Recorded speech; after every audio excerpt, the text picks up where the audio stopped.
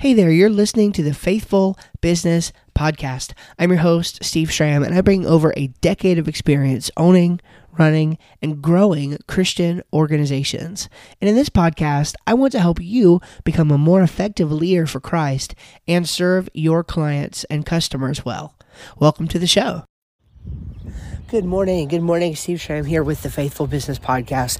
I hope this finds you guys doing super amazingly, and I just wanted to come on here and have a quick conversation with you. Today's, sometimes this podcast, of course, it is the Faithful Business Podcast, but some days it's more kind of overtly faith-driven than others, and today's is going to be pretty darn faith-driven because it relates to something that has to do with an aspect of our personal lives, but it actually bleeds into our business lives as well.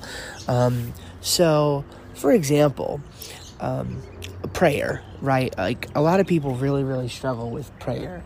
And I, by the way, am one of those people. Like, I have a legitimately hard time with it, with finding the time, with making the time, with staying focused while I do it, etc. Like, it really is a kind of a challenge for a lot of people, myself included. And we were talking about wisdom in our small groups the other night. We were talking in Proverbs 2 and learning all about wisdom. And it's interesting, actually. I'm a Bible nerd, and there's a lot that I could go into here. There's wisdom literature all throughout the Jewish tradition. Wisdom was a personified person in the Bible. And actually, the New Testament authors, when they're writing about Jesus, they link a lot of those ideas back to the personified wisdom of the Old Testament. So to know Jesus and to get closer to Jesus is actually to be wiser, right? To gain wisdom. So there's a whole additional element there. But we were talking about wisdom in Proverbs chapter 2. And we were talking about the importance of how becoming a wiser person and praying for wisdom, all of these things actually lead you closer to God. Okay, well, here's the problem, though. Like, a lot of the time, we fall on one of two sides of a really a big ditch, right? So you can walk in the middle of the road, and then you got a ditch on either side. And on one side is the ditch where you don't do anything until you hear from God. And then on the other side is the ditch where you don't want to hear from God at all. You want to do things your own way, and you don't want God to inform your life, your opinion, your business, anything that you do, right? So those are kind of two sides of the ditch.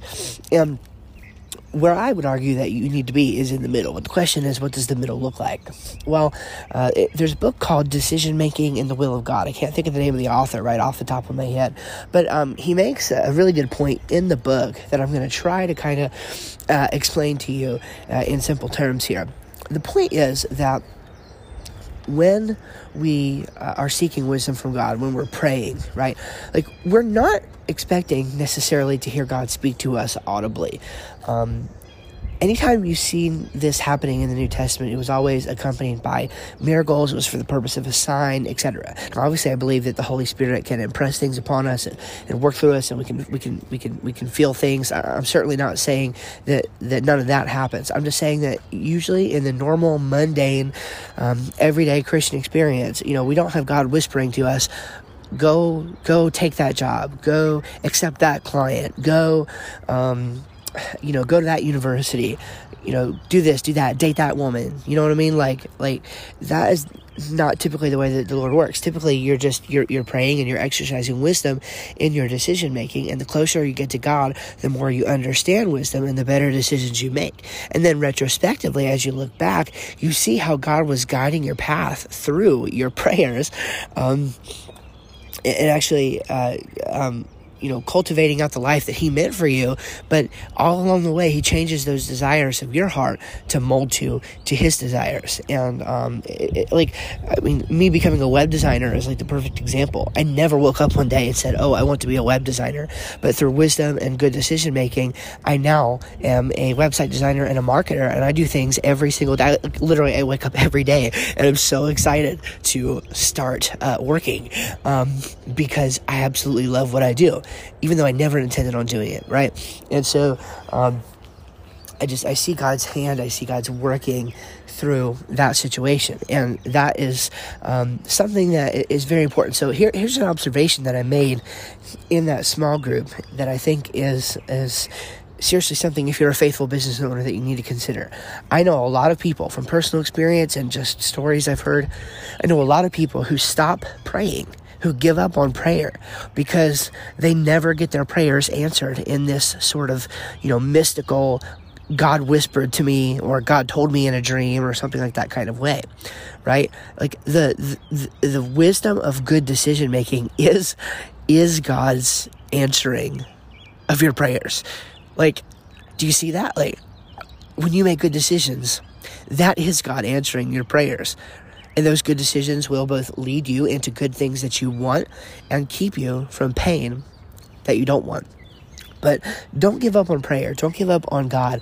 Don't give up on God leading your business, on God leading your marriage, on God leading your life, right? Because you're not hearing from Him in some mystical way. The point is, draw closer to God, stay in His Word, stay in prayer. The closer we get to Jesus, literally, the closer we get to wisdom. And through wisdom and good decision making, we see the hand of God in our lives. That's what I have for you today. I hope and pray that you can use that in some way today in your business. Frankly, I really hope it revolutionizes and transforms the way you think about your business and the way you think about God's role in your business.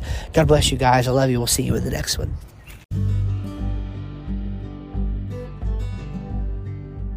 Hey guys, it's Steve, and before you go, I want to thank you so much for taking the time to listen to this episode of the Faithful Business Podcast. Before you leave, I have an offer for you. I want to give you something entirely for free if you'll take it. If you are just now or in the future going to be looking at building a new website, I want to give you something for free that will help you avoid the biggest mistakes that you could make. I've been in the web design and marketing business for over a decade now, and I have identified these constant patterns that people go through and that people seem to repeat.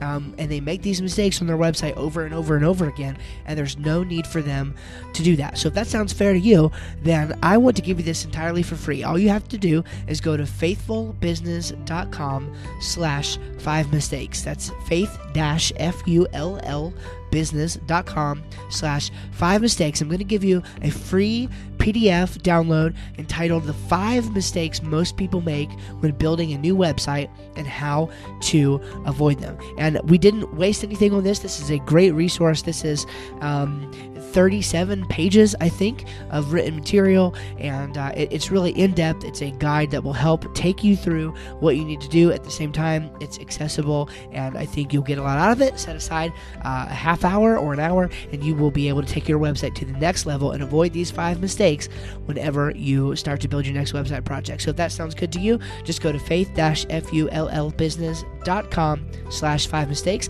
and download your copy today.